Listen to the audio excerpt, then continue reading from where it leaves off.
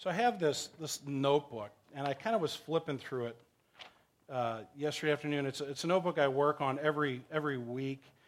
This is this week's notebook, and the name of this notebook that I've given is, it's kind of I try to be modest. It's my spiritual accomplishments.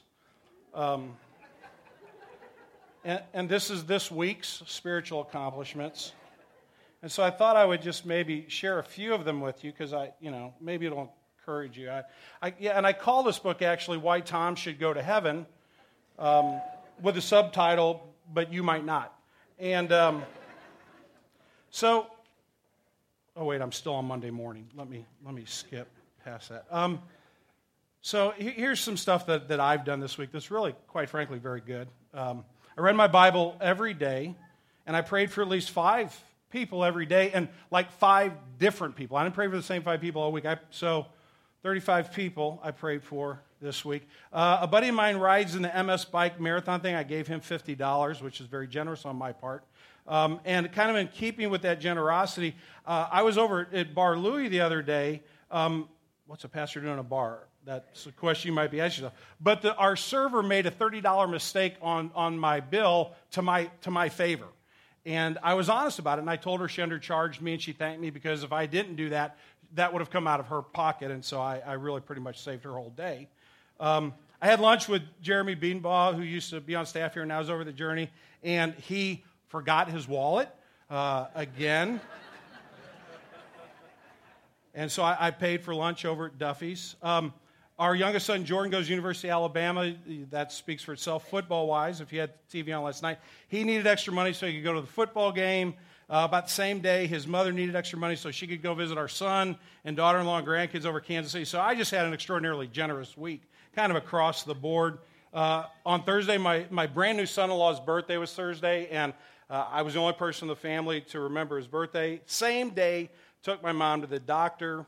I taught a Bible study on Wednesday, and then I actually attended a Bible study on Thursday. And then same day on Thursday, I got a pastor buddy who's really discouraged. He's really kind of down, and so I just spent some time talking with him and praying for him. So those are just literally a small handful of my spiritual accomplishments this week and why I'm probably going to heaven. And I just wanted y'all to be encouraged by that for me. I know maybe it's discouraging for you, but am I on the right track? I sure hope not, and I hope that's why you're laughing. But it seems to me that a lot of us, I can make fun of it, but a lot of us kind of go through life subconsciously thinking that. That God's up there keeping points, and I've got to make sure I get enough good points in this column in order to earn my way to heaven. Now, again, we may not vocalize, we may not put it in exactly those terms, but I think that a lot of us live that way. And we call that, kind of like what Jeremy forgot as well, we call that faith. But is it really faith? And in whom is that faith? And if it is faith, is it going in the right direction? That's the question that we want to talk about a little bit this morning out of Galatians chapter 2. I'm going to read verses 15 through 20. We're really only going to look at 2 of those verses pretty significantly this morning, but I think the passage is I know it's in your Bible. I think it may be in the bulletin as well. But Galatians chapter 2, starting verse 15 and reading through verse 20, the Apostle Paul writes this. He says, "We ourselves are Jews by birth and not Gentile sinners. Yet we know that a person is not justified by works of the law, but through faith in Jesus Christ. So we also have believed in Christ Jesus in order to be justified by faith in Christ Jesus and not by works of the law, because by works of the law no one will be justified. But if in our endeavor to be justified in Christ, we too were found to be sinners, is Christ then a servant of sin?" In other words, Paul's saying, well, if Jesus wants to forgive sins and we're saved by grace, should we make Jesus look good by kind of going out there and sinning a whole bunch? Paul says, certainly not. For if I rebuild what I tore down, if I rebuild this idea of saving myself, the idea that I can justify myself, I prove myself to be a transgressor. For through the law I died to the law so that I might live to God. I have been crucified with Christ. It is no longer I who live, but Christ who lives in me.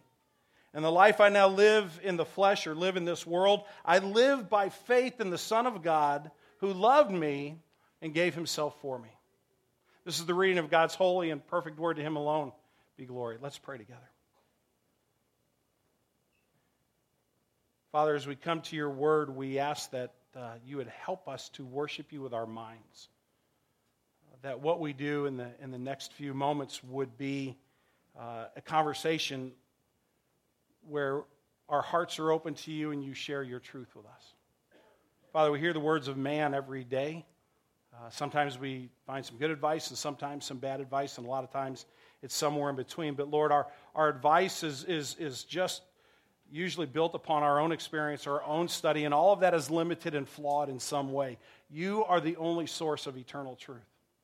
And so we pray this morning that as we come to your word, you would speak your truth to us. Father, forgive me for my sin. Forgive me for being so shallow in my faith. Father, forgive me for not loving you well and certainly not loving my fellow man well. Please don't let me stand in the way of what you want us to know by your grace this morning. Pray in Jesus' name. Amen. Well, if you listen to the verses even halfway, you probably understood from the reading of that passage that what Paul is saying is that God will never justify me because I keep the law. God will never justify me. He'll never justify a sinner. He'll never justify you by keeping the law. If you look at verse 16, Paul says, we know that a person is not justified by works of the law. We have, but through faith in Jesus Christ. So we have believed in Christ Jesus in order to be justified by faith in Christ and not by the works of the law, because by the works of the law, he repeats himself again, no one will be justified. Now, why is that? Why is it, to put it in our conversational terms, why is it you can't earn your way to heaven? Why is Paul saying that I can't do enough good stuff to be justified, to be made right before God? Well, there's a couple of ideas here. The one might be that the law is flawed, that there's actually something wrong with the law. That as you go back into the Old Testament and you read in those early books of the Old Testament, like Exodus and Leviticus and Deuteronomy, and you see the law that God gives to Moses, that there's something actually wrong with it. God didn't get it quite right. Well, have you ever actually read the law of Moses? Have you actually ever picked up a Bible? And I'm not like picking on you if you haven't, although I do have that marked in my book. I have read all the law. It's actually really good stuff. What God gave to Moses on Mount Sinai that he passed on to the children of Israel and down through the ages, one example being the Ten Commandments, that's all really good stuff. The law is not flawed. If you read that law carefully, you'll see that if that law is followed, society is in a much better place. How much better off would we be if we didn't cheat one another, if we didn't steal one another, if we didn't commit adultery with one another, if we didn't have other gods before God, but we actually were a humble and gracious people? The law is a very good thing. There's nothing wrong with the law. It's not flawed. It's good for all of mankind, for every generation.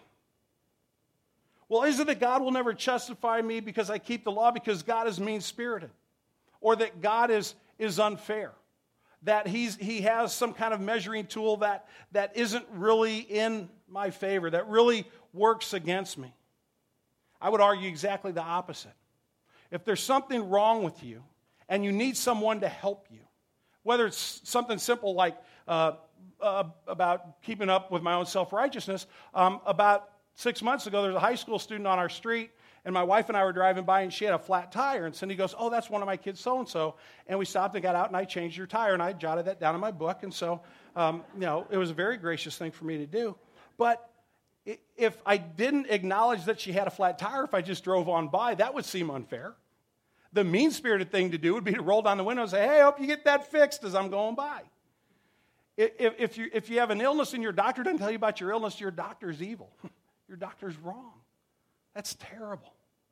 And it would be unfair for God if he didn't tell us the truth and show us our need for mercy. I remember when I gave Katie, our middle daughter, if you're visiting, she just got married a couple months ago or a month ago, and I gave her the check for the wedding, and she said, Dad, why don't you keep $500 of this and get a personal trainer for a couple months?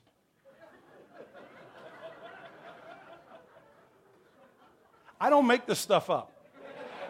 Okay? This is my daughter. It's good for our relationship that she's 4,000 miles or separated. But you know what? She loves me enough to say, Dad, you're in your 50s. You ought to lose a little weight. You know what? She's right. And she's not mean-spirited to tell me that. She's not being a rebellious child. She's actually loving me pretty well. And when God says, here's my holiness, and here's my splendor, and here's, if you will live this way, here's what will be best for all of mankind, and we fail, it's not because God's mean-spirited. God is saying, you need some help. You need mercy. You need grace. Well, if the law isn't flawed and God isn't mean-spirited, could it be that my ability to keep the law is actually flawed? And the answer is absolutely yes. I cannot keep the law perfectly. I can't even come close. I keep another list that every week, and it's reasons why Tom won't make it to heaven. And I brought it with me this morning. I'm trying to remember what I did with it. Oh, here it is. And there's really not very much written on here. It's kind of hard to read. There's so small, but there's only a couple things. That's not true. If I actually stopped and created a list that was honest about my shortcomings, it would be much longer than the one that I created as a joke this morning. And I actually just jotted down in like 25 seconds things that I recalled this week that I've done wrong. I lost my temper with a fellow driver at the McDonald's drive-thru who clearly did not get the implications and understanding of how the two ordering lanes work at McDonald's. When Cindy got home on Thursday night at 9 o'clock after working 13 hours, I complained to her about how hard my day had been. And then I inadvertently made a foolish comment about her hair right about the same time. I spoke poorly of at least 3 people when they weren't in my presence. That's called gossip. I cursed at a number of golf balls, taking the Lord's name in vain. I cannot tell you how many multiple evil thoughts about others I had, including condemnation, jealousy, lust, and anger. And in general, I put myself above the needs of others pretty much every day, all week long. If you're keeping score using the 10 Commandments, I didn't look too closely, but I could easily see where I broke at least 6 of them. You see, the law is not flawed, and God is not evil or mean-spirited. It is when I focus on my ability, and I'm going to come to God on my terms. It becomes a quid pro quo. God, I'm going to look right and try to act right and try to speak right and pretend that everything's okay, and I want you to sit up and notice my efforts and reward me according to how I believe you should record me. And in a sense, and I'm not really not trying to pick on us this morning, but it's a little bit of what we do on Sunday morning. We kind of dress up and look like everything's okay, and then we go the rest of the week knowing that it really, really isn't. Did you read the news article this week about the guy in Montana that dressed up like Bigfoot? Did anybody else read this article? Astounding. I laughed. Tui, did you laugh? I had to laugh, and my staff thought I was really ingracious. But this guy wants to create a Bigfoot sighting, okay? He wants to get somebody to think that there's a Sasquatch is really out there. So he makes this costume, he gets this costume up, and then he goes and he stands in the middle of the highway in Montana. Now, I'm sorry, who stands in the middle of the highway? Aren't you supposed to kind of dart across the highway and then be going up into the trees? And so he gets run over by a car. And then while he's lying there thinking maybe this was a bad idea, a second car comes while he's lying on the ground and hits him and runs over him again. And he dies. I mean, that part of it's kind of sad, but who pretends to be Bigfoot in Montana? And he was run over by 2 women. This was what was astounding. One of whom was 17 and one of whom was 15. 15 years old, driving pickup trucks in Montana. Okay? And I guarantee you what happened was the first one came around the corner, saw Bigfoot, and said, I'm not getting eaten up, and ran him over. Because that's how mountain women think. And then she saw her friend coming the other way and got on her cell phone and said, Sasquatch around the corner, hit him again.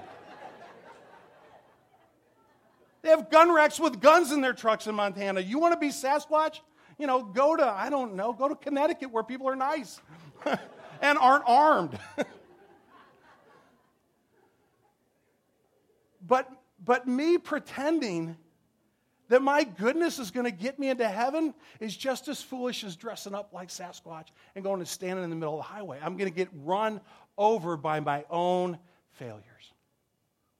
It is not that the law is flawed, it is that my ability, my pretending to be perfect, is foolish because everyone fails. I love Samantha Owens. She's wonderful. She wants to help women get out of human trafficking. I've seen her be disrespectful to her parents. Everybody sins. I'm not picking on her.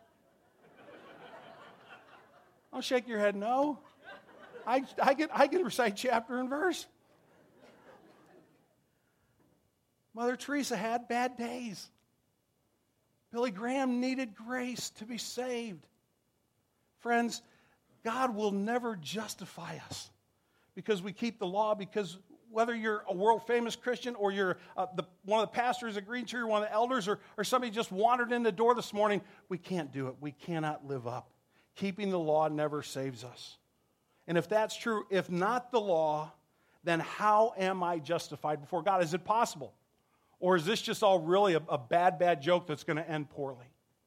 Is there an opportunity for me to be justified, not in your eyes, and you not in my eyes, but in the eyes of Almighty God? Can we be justified? And the answer to that is a resounding yes. Let me come back to verse 15.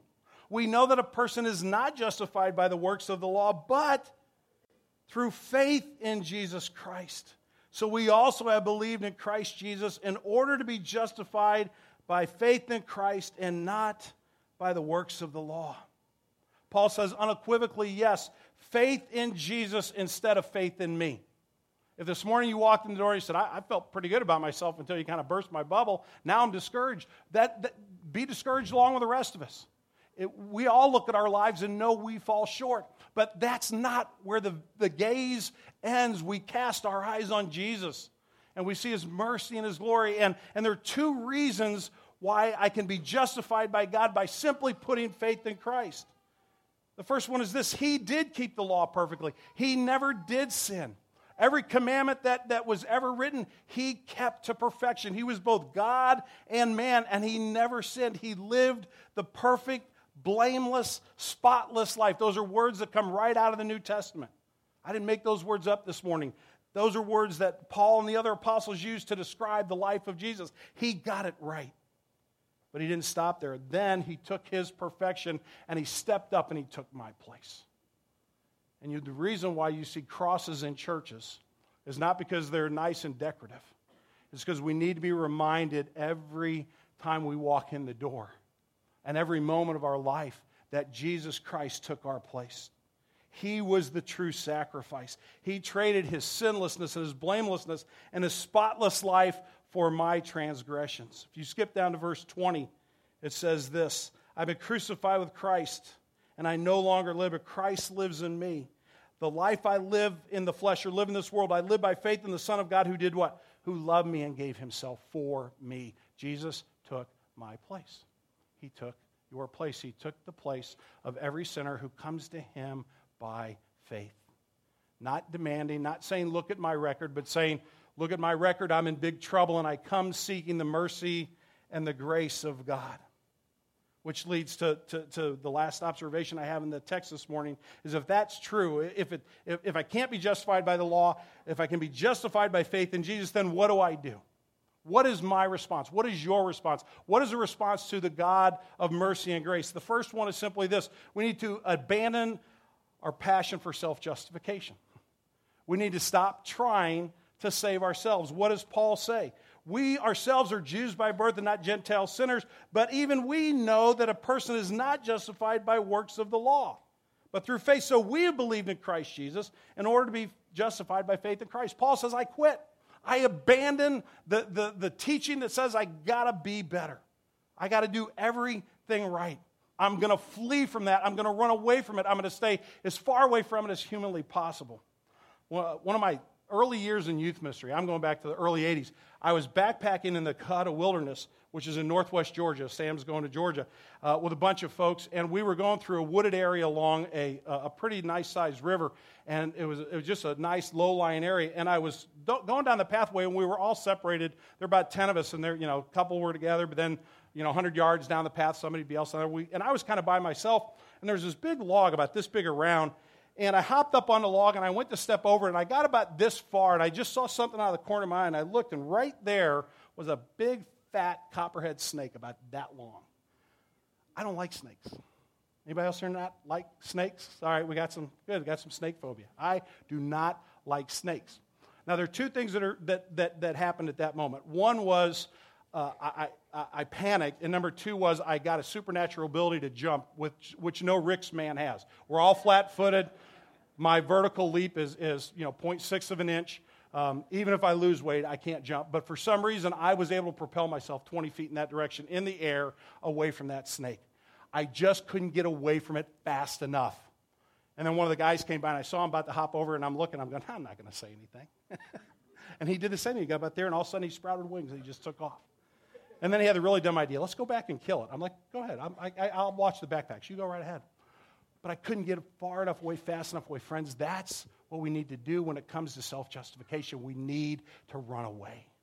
We need to abandon and remind ourselves every day it is not about my ability to keep the law. Secondly, we need to acknowledge that the sinful me, the rebellious me, the me that is defined by my rebellion against God, has been crucified on the cross of Jesus. And that's the only way my sins receive the grace of God. Paul says, going back to verse 20, I'm crucified with Christ. That's the sinful nature, all the junk in my life that I do wrong, the things that I think wrong, the things that I say wrong, all that stuff that's my DNA that's in me, that went to the cross. When God the Father looked at Jesus on the cross, the reason he turned his back, if you've read the story of the crucifixion, and Jesus cries out, my God, why have you forsaken me? It's because at that moment, the identity of Jesus changed, and he was no longer Jesus, he was Tom Ricks. And he was you. And God didn't see a sinless, perfect son. He saw the garbage in my life. He saw my willful spirit. He saw my arrogance, saw my lust, my anger, my pride. And he sent his son to hell on the cross because God will punish sin. It will not stand before him. And we must understand that unless we acknowledge our sin, we are still in it. Doesn't mean that we grovel in it. It doesn't mean that we say, oh, I'm hopeless beyond all hope, or I'm worse than everybody else. No, but we must acknowledge that we have separated ourselves from God, that it is the sinful me. But the great news of this verse is that Paul says, I'm crucified with Christ. If I come to Christ in faith, it's a done deal. There are no more boxes to check off, which means that we embrace the sacrifice Jesus made for us. We embrace it. We cling to it as the author of the hymn says. Nothing in my hands I bring, simply to thy cross I cling. You ever see on the news, or you can see in history books some, but I love it when you see somebody come back from Afghanistan or somebody that comes back from Iraq, and they're getting off of the plane and they're on the tarmac, and here comes the loved ones. You see that? Or maybe you've been at Lambert out at the airport when that's happened. I actually saw one of those about 3 months ago, and it was, I got to tell you, it was one of the coolest things you'd ever see. And that hug just looks like it's going to go on forever. Nobody's letting go. Dad's not letting go of the little ones, or the wife or sister or mom or dad, whoever. They're not letting go of each other.